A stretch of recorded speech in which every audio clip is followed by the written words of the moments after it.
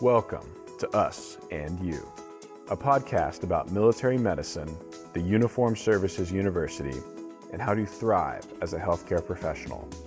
Join us as we focus on a wide range of topics, organized in mini-series, and continue to develop new content that is most relevant to the military healthcare provider in training. Before you can learn to care for those in harm's way, you must first learn to care for yourself. This is awesome. Us and You. Hello, I'm Dr. Ryan Landau. I'm one of the assistant deans here at USU, and I'm back here again today with the Consortium for Health and Military Performance, or CHAMP, the Defense Center of Excellence for Human Performance Optimization, and the operators of the Human Performance Resource Center, HPRC. And we're here again to discuss how Human Performance Optimization, or HPO, is affected by the PCS process and what you can do to maintain as much normalcy for you and your family during that time. Now, this is the second in our three-part series where we're going to talk about the PCS timeframe, and we're starting with the months leading up to that move day, then the move itself, and then finishing up talking about how do you transition once you've gotten to your new duty station. And for many of our students, I like to point out that this information is really applicable whether we're talking about that final PCS at the end of your graduation or some of your short-term clinical rotations and TDYs that you'll experience throughout your time here. So for those of you who listened back in episode 1, we talked a lot about how do you get ready for a PCS or for an extended TDY and what goals you set and how do you maintain flexibility. Today, we're going to talk about strategies that we can use to during that PCS experience. How do you get enough sleep and really stay present? And then next time we will talk about what do we do afterwards? How do we ease that transition, find some consistency, maintain our routines, and leverage our social support? So in the second episode, we're going to talk about that transition period, and we're going to be joined here today by Dr. Gabe Pelote and Beth Moylan. Thank you again for having us. I'm Gabe. I'm the mental fitness scientist at CHAMP, and my background is in positive psychology and leadership. And hi, I'm Beth Moylan, and I'm a registered dietitian and senior scientist at CHAMP. My background is in nutrition and holistic health promotion. Also, I'm a yoga teacher and draw on my own practice in teaching mindfulness. It's great to have you guys here and looking forward to chatting with you all. You know, last episode, we were talking a lot about the run up to moving day and the importance of setting goals, but also being flexible. All right, now we're here to the day of your move. Where are we going to go from here? Right. So the actual moving process is stressful, to say the least. There's also stress from how you left the unit and that anticipatory stress of what it will be like when you arrive. Those first day of school jitters can take a toll. So we're going to talk about ways to use mindfulness and optimize sleep to handle those stresses. So mindfulness is one of those things I think we hear a lot about now. How would you all define mindfulness? We would define mindfulness as a mental state of being focused and living in the present moment while accepting your emotions, thoughts, sensations calmly without judgment. When we practice mindfulness, our thoughts really tune into what we're sensing, really being aware of what's happening in the present moment. Rather than rehashing the past or imagining the future, it's really tuning into and being aware of what you're experiencing right now in this moment. And by training your mind to stay in the present moment, it can help service members cope with stress, difficult emotions, and can help them to perform in the military environment. Focusing on the present helps free your mind from wandering or worrying about what's happening next or trying to evaluate what's happened before. You know, it's funny. I think we hear a lot about this in the military. It's kind of that current buzzword that's mentioned a lot by senior leaders, and it's being promoted really in all aspects of life. How do you see how mindfulness relates to the military? Yeah, mindfulness is often brought up, especially in combat environments. They're often characterized as VUCA, which is volatile, uncertain, complex, and ambiguous, which can easily lead to sensory overload, and you might feel yourself overwhelmed.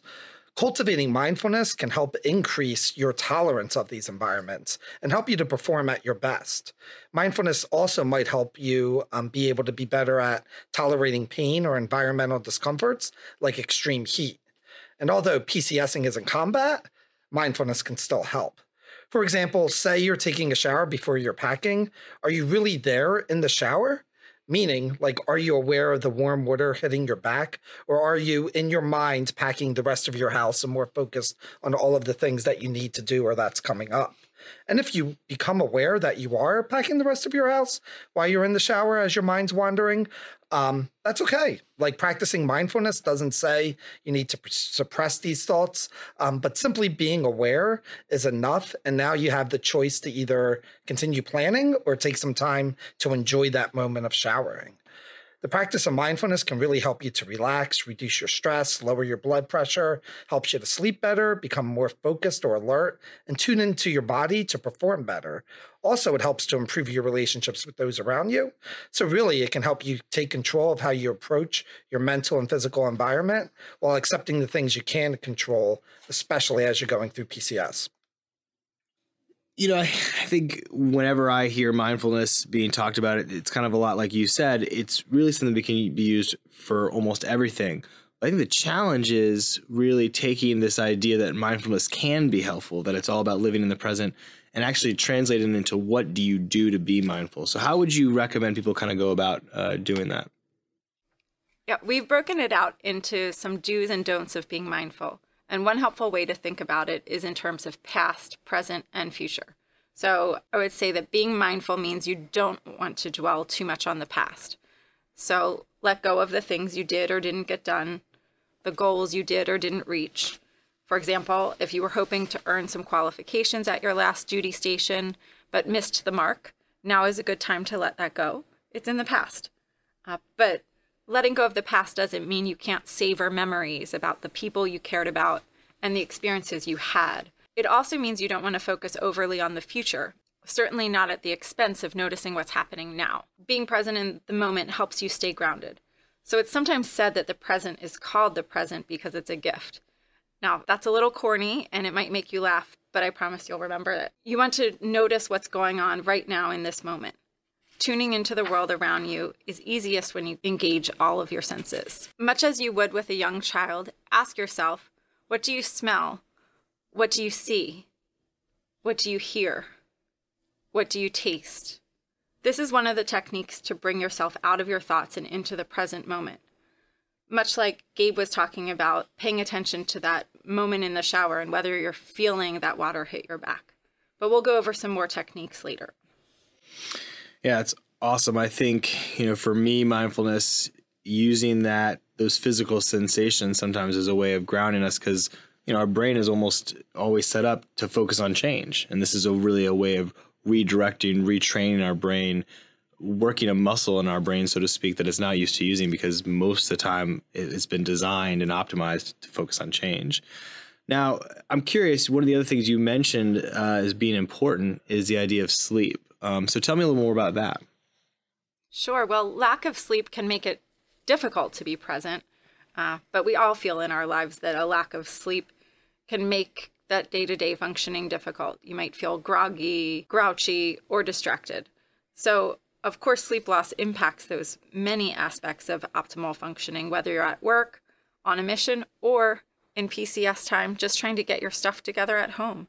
Sleep loss can seriously impact your brain function. This is scientifically proven. It decreases the amount of working memory we have. It impacts your ability to concentrate, and it lowers your focus and response time. It can also negatively affect our ability to manage emotions and handle stress, which makes relationships with others harder too. All of this adds up to a not so pretty picture of life while you're sleep deprived. And of course, when your routines are thrown off and you're in the midst of packing, moving, or settling, getting enough sleep can be particularly challenging. So I think it's funny. We're talking about this idea of trying to get enough sleep, but we also have so many things to do, and we're encouraging us to be mindful and stay in the moment. It's hard to do at the same time. At the same time, yeah, it's a little bit difficult, but the two can really interact, and the two really impact one another. Let's just consider in the course of one day, like moving day, how they can interact.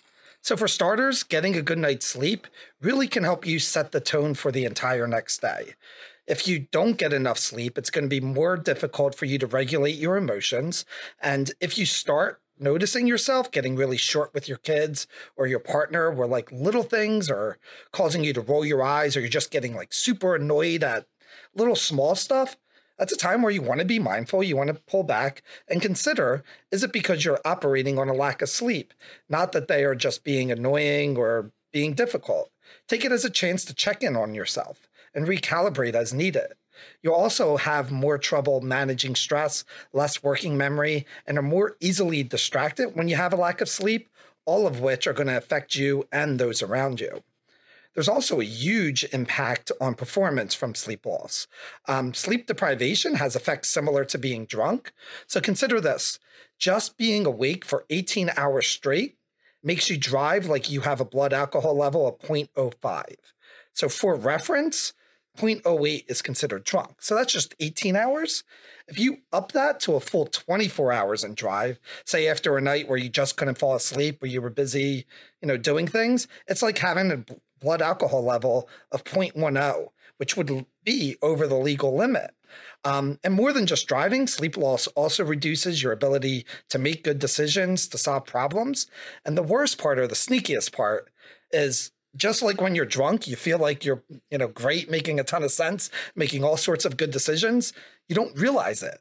So even though your performance is down and you think you're performing great, the sleep loss prevents you from realizing that you're not fully aware. So your sleep schedule is important, but obviously so is your kid's sleep schedule. As any parent knows, how your kids sleep can really affect you and your stress and your ability to focus. So teaching healthy sleeping routines is going to be really important for everyone in your family. Likely, it's possible that your kid's sleep schedule might get out of order. Just try as best you can to make sure it's temporary by recommitting to a routine when you get to your new location. Also, naps can be a lifesaver. En route, if you're driving, they can be huge. Maybe have them bring a pillow or a night mask on long trips to help them, recatch that sleep debt that they might be having. Naps can also help them gradually adjust to time changes if they're moving across country. So, I'm hearing that, sleep is obviously really important, but when you're in the middle of a PCS move and you feel like your life's just in a state of upheaval, I have to imagine it's really hard to get that good night's rest. And so sometimes you might have to look for other ways to feel awake in the morning. And I'm thinking about, that old cup of coffee. Oh, of course. Coffee is important. Most people look to caffeine for energy and a boost on even a regular day. So when you're sleep deprived, that coffee becomes just extra important. It's not just your perception. There's solid science to support this. Caffeine can help offset some of the effects of sleep loss. So it's proven to boost mental and physical performance when operating on a sleep deficit. But there's also science to how to use caffeine best to get the most effect and the fewest side effects. So it isn't just about downing coffee after coffee. It's so fun to tell people about this because there's actually a strategy to using coffee and optimizing your use of caffeine. Okay, that I got to hear about. So what does this strategy look like? Well, for starters, I think of caffeine in terms of dose and timing. When you have a cold, you follow the directions on how often to take that decongestant.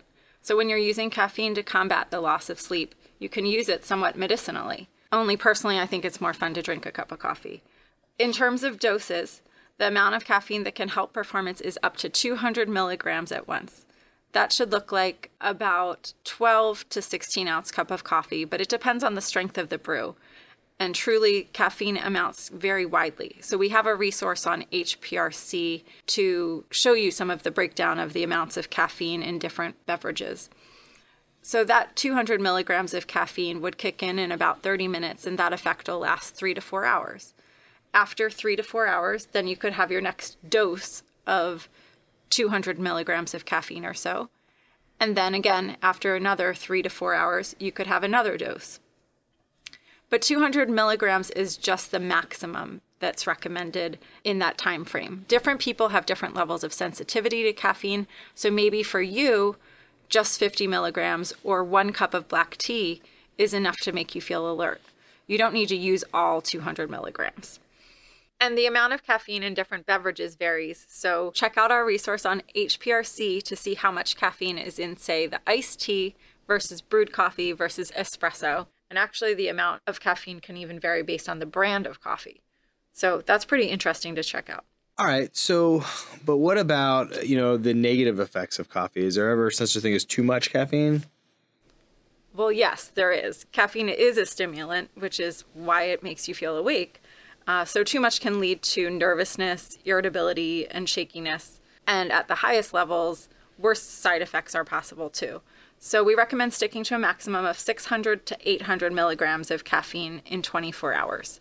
That gives you enough time to get in about 3 of those doses of 200 milligrams. Also, another recommendation is to stop caffeine at least 6 hours before bed. So because caffeine is a stimulant and keeps you awake, if it's still in your system at bedtime, you're not going to sleep very well, and then you're going to be tired the next day, and then you're going to need more caffeine, and so this cycle will continue. Also worth mentioning is that energy drinks are very popular right now, particularly in the military community, but everywhere. And there's more information on our website to check out. But it's important to be informed. Sometimes energy drinks contain additional ingredients that could be harmful. Coffee and tea are usually the cleanest sources of caffeine and what I recommend people use. It's also important to remember that caffeine does not replace sleep. It might make you get through that short term, but over the long term, sleep deficit has many negative consequences. Right. So I think that's so important. I remember when I've worked with patients on helping them sleep better, sometimes it's that caffeine is such a culprit there later in the day. So, I think those are really solid ideas on how you leverage the caffeine intake when you need it, but also kind of thinking about how we prioritize good sleep during this period and keep that balance. I want to shift a little bit and go back to this idea of mindfulness, because I'm thinking about it, and it's this idea of how do you stay mindful with your family? Maybe when you're on the road, you're in close quarters, there's been long drives, you're surrounded by bad drivers. And I don't know, I don't know that I want to be in the moment right then. Yeah. I mean, mindfulness in relationships is really about slowing down your reactions and really listening to what the other person is saying, which sounds super obvious. Like, Doug, so you're telling me to listen to what they're saying, but it's harder than it sounds when you have a lot of stuff going on, when you're thinking about maybe what you need to do when you get there, thinking about things that are happening in the past. So it's really important just to, as you're communicating with one another, to try to stay present, be aware of what's going on for yourself in that moment, and try to check yourself before you react and say something that might make the interaction get heated or even blow up. Because we all know those things that we shouldn't say, but when we're stressed or when we're depleted or tired, it becomes way harder to keep those in. So mindfulness can help us to be more intentional. And one strategy that sometimes works for myself is, as I'm communicating, rather than thinking about what I want to say, I'm thinking about what they're going to hear. So what are they going to hear by what I'm saying? Because they're also stressed, tired, and depleted. The other thing is different parts of the brain are involved in your reactions to situations and to others. So in social interactions, by giving yourself a few extra seconds of slowing down and really trying to being aware of what's going on for yourself, what's going on in the conversation, it helps gives all the parts of your brain time to catch up so that you can be more thoughtful in your response. Finally, to help with emotion regulation and slow down, pause and recognizing your emotions, labeling it, saying what it is, and noticing how it feels on the inside, and then consciously thinking about the best way to manage it can really help set yourself up for success. So by taking the time to notice and become aware that I'm frustrated or I'm stressed, and also in the situation, it makes sense for others to get frustrated and sense, and realizing that this is going to be difficult, stressful, or maybe exciting for others in my family to move. And for them, it's not just a big deal for you, it's a big deal for them as well, that they're leaving friends or they might be excited about what's coming on next. So just trying to be aware of what's going on for everyone in the situation can really help. Also, if your family members begin to get frustrated, mindfully use good communication skills. It's easy when you're stressed during PCSing to be too focused on what you need to do or say next, rather than being in the moment and really being there for the other person. So try to practice active listening by making eye contact, summarizing what the other person said, asking clarifying questions, and striving to have a clear understanding of their perspective before moving on to share your own. So, I think we've talked a lot about, strategically how important mindfulness is, and maybe even some of the ways in which, the times and places you might use it operationally. But let's get tactical here. It's really interesting. I want you to walk us through how do you actually do this? How do you pause and be mindful? Sure. So we can walk through one right now. So for starters, let's find our way into a comfortable seated position. Have your knees bent, feet on the floor, sit straight up. You might want to place a pillow behind your back to keep your spine lengthened. As you settle into your seat, remember that your intention right now is to practice quieting the mind, letting go of all those things that draw you out of this present moment. So with that understanding, gently set aside your to-do list, set aside all your cares, putting them out of your mind altogether. Close your eyes, shift your attention away from the noises and sounds going on all around you. Take some deep breaths into this open space in your lungs, exhaling fully after each breath drawn in. Notice if your mind is drawn out of this moment. That is natural. So when it does, gently but firmly, bring it back to this moment without judging yourself. You might have to do this several times, and that's okay. You can also bring your awareness to the sensation of the breath coming into and out of the body. Feel the lungs filling up with air. See if you can notice all the muscles used to draw the breath in. Not making too much effort here, just noticing. There is nowhere else to be right now. Nothing else to do, just breathing, just feeling. As thoughts come, let them come. No need to resist them.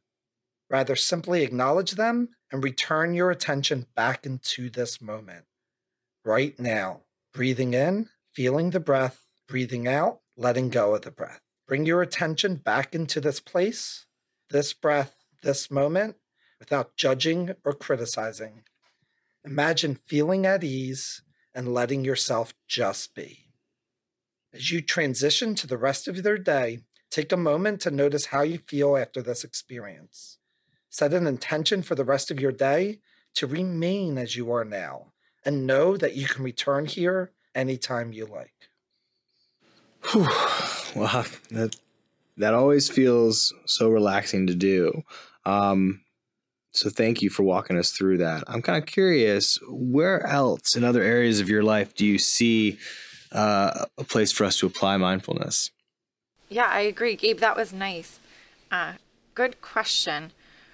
Mindfulness can extend to every area of your life since it's about being more aware of what is happening in your body, your mind, and your outside world. You can apply that to just about anything. So as a dietitian, I've been teaching mindfulness around eating and nutrition for years. Just being aware can be a major game changer for people around food habits. Yeah, so tell me a little more about that. One of the most important skills to develop is to recognize our body's own unique signals for hunger and fullness. It can take some days or weeks to do this, but it starts with asking yourself multiple times a day if you are hungry or how full you are, and then paying attention. Notice the sensation in your belly. Not everyone experiences a strong tummy growling type hunger. What is yours like? Some people feel weak or tired, or get cranky, or hangry, and for good reason. What does your body feel like? Your mind. Sometimes I walk people through an exercise that has them rate their levels of hunger or fullness on a scale of 1 to 10. When you start doing that before and after eating, just checking in with your body, then you start to get the hang of it. After a few days of that, you can really start making different decisions about eating. For example, when you're struck by a sudden craving for anything from a cookie to a soda to a taco, you can ask yourself, are you hungry? It's only once we get that information that we can notice. And if we're on total autopilot, you won't even know the answer to that question, are you hungry?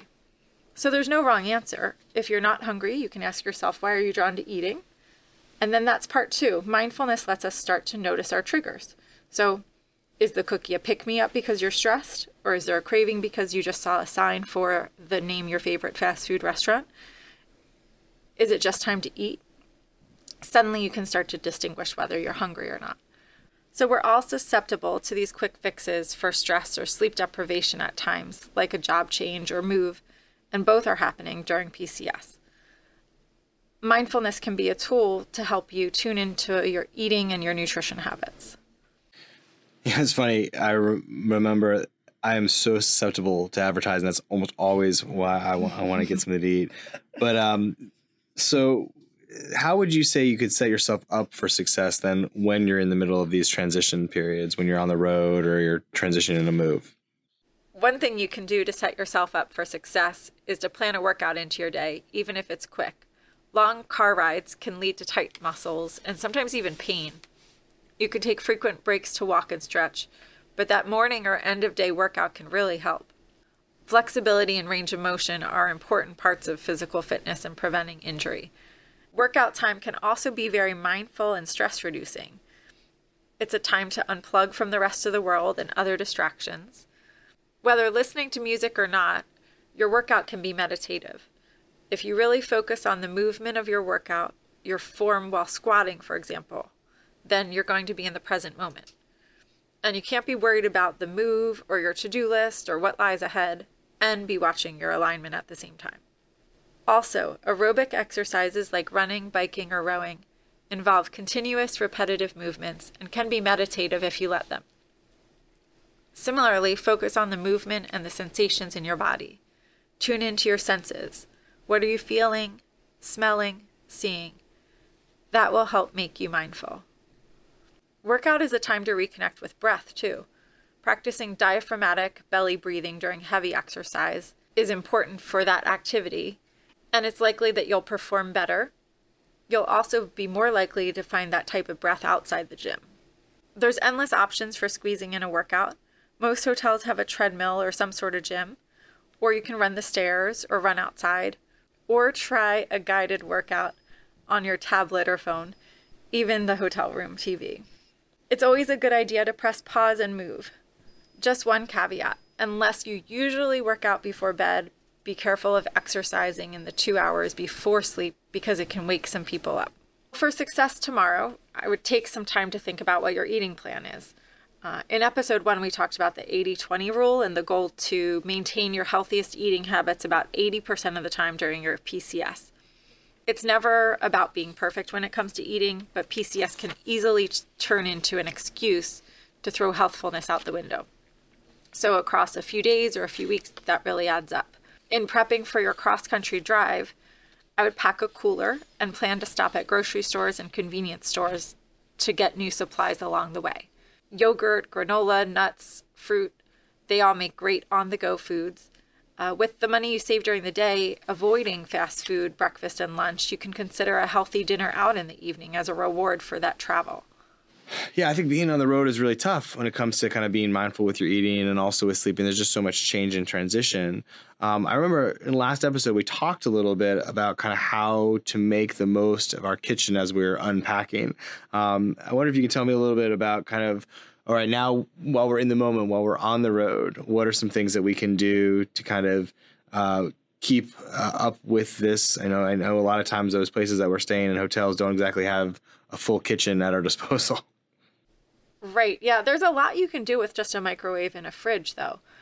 We have a shopping list and some meal ideas on our sites for use during TDY or during that kind of extended PCS where you wind up traveling and perhaps you even end up in temporary housing when you first arrive and can't get into a full kitchen just yet. One of my favorite easy meals to make is a make-your-own bowl. I throw together rice, beans, avocado, and salsa. I often stock some Tex-Mex or Southwest theme of foods at the grocery store, and then I can use it in multiple ways. So if I buy corn tortillas, then I can also add beans, spinach, and cheese, and use the microwave to make a quick quesadilla. So a rotisserie chicken is another good idea. It can go a long way. You can throw chicken on top of a nice kale salad and have a microwave sweet potato on the side. You could also pull pieces of the rotisserie chicken and add it to your Tex-Mex bowl. Breakfast foods are easy too. Berries and granola with milk or yogurt is easy, and many stores sell hard-boiled eggs now too. It's not the same as being at home, but it works. There's a lot you can do in those hotel rooms. Yeah, and what do you all think about sleep in hotel rooms? How do you kind of handle that? Yeah, sleep can be tough in any new environment, especially when you are stressed. And this makes a vicious sleep and stress cycle regarding PCSing. PCSing can, or I would almost say is, stressful, and stress can cause sleep loss. And as we mentioned earlier, more sleep loss can lead to more stress the next day. So it's critical you're practicing good sleep hygiene to help maximize whatever sleep you can get.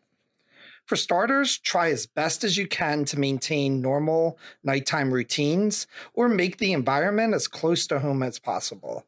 Try to create a quiet, dark, comfortable sleeping environment. Cover windows with darkening drapes or shades, or wear a sleep mask to block light. Try to minimize disturbances from environmental noise with either foam earplugs or use a room fan to muffle noise. And if you can, adjust the room temperature to suit whatever you're used to. Also, try to start to wind down about an hour prior to sleep. Limit TV and cell phone use about 30 to 60 minutes before bed as much as you possibly can. The blue light exposure, especially from cell phones, can mess with your sleep-wake cycle, which is your internal clock that regulates when you feel alert or when you're ready to fall asleep. Also, try to be intentional about your diet. In terms of alcohol, it's often believed that a drink or two helps people fall asleep faster, and that's true, but in excess, it doesn't allow you to get a deep sleep or feel rested, and the goal of sleep is to feel rested. Also, as Beth said, try to stay away from caffeine, as well as nicotine or other foods that can make it difficult for you to fall asleep. Finally, although I began by emphasizing the importance of sleep and this vicious cycle between stress and sleep, try as best as you can to stay calm. The worst is when you get in that pattern of like checking the clock where it's like, all right, if I fall asleep now, I'll get 8 hours of sleep. And then it's an hour later and like, all right, if I fall asleep right this second, I'll get 7 hours. And you just get more stressed and more nervous. So if you're having trouble calming down to try to sleep, you can try mindful breathing or try reflecting on 3 to 5 things that you're grateful for to help alleviate your stress and clear your mind before bed. Other calming wind-down techniques that you can try are taking a warm shower or bath, prayer, or meditation. If you're worried about a lot of things going on, try writing them down in a notebook, and then you can kind of put them aside. And if they start popping in your mind, just say, I put them down, I can worry about them tomorrow.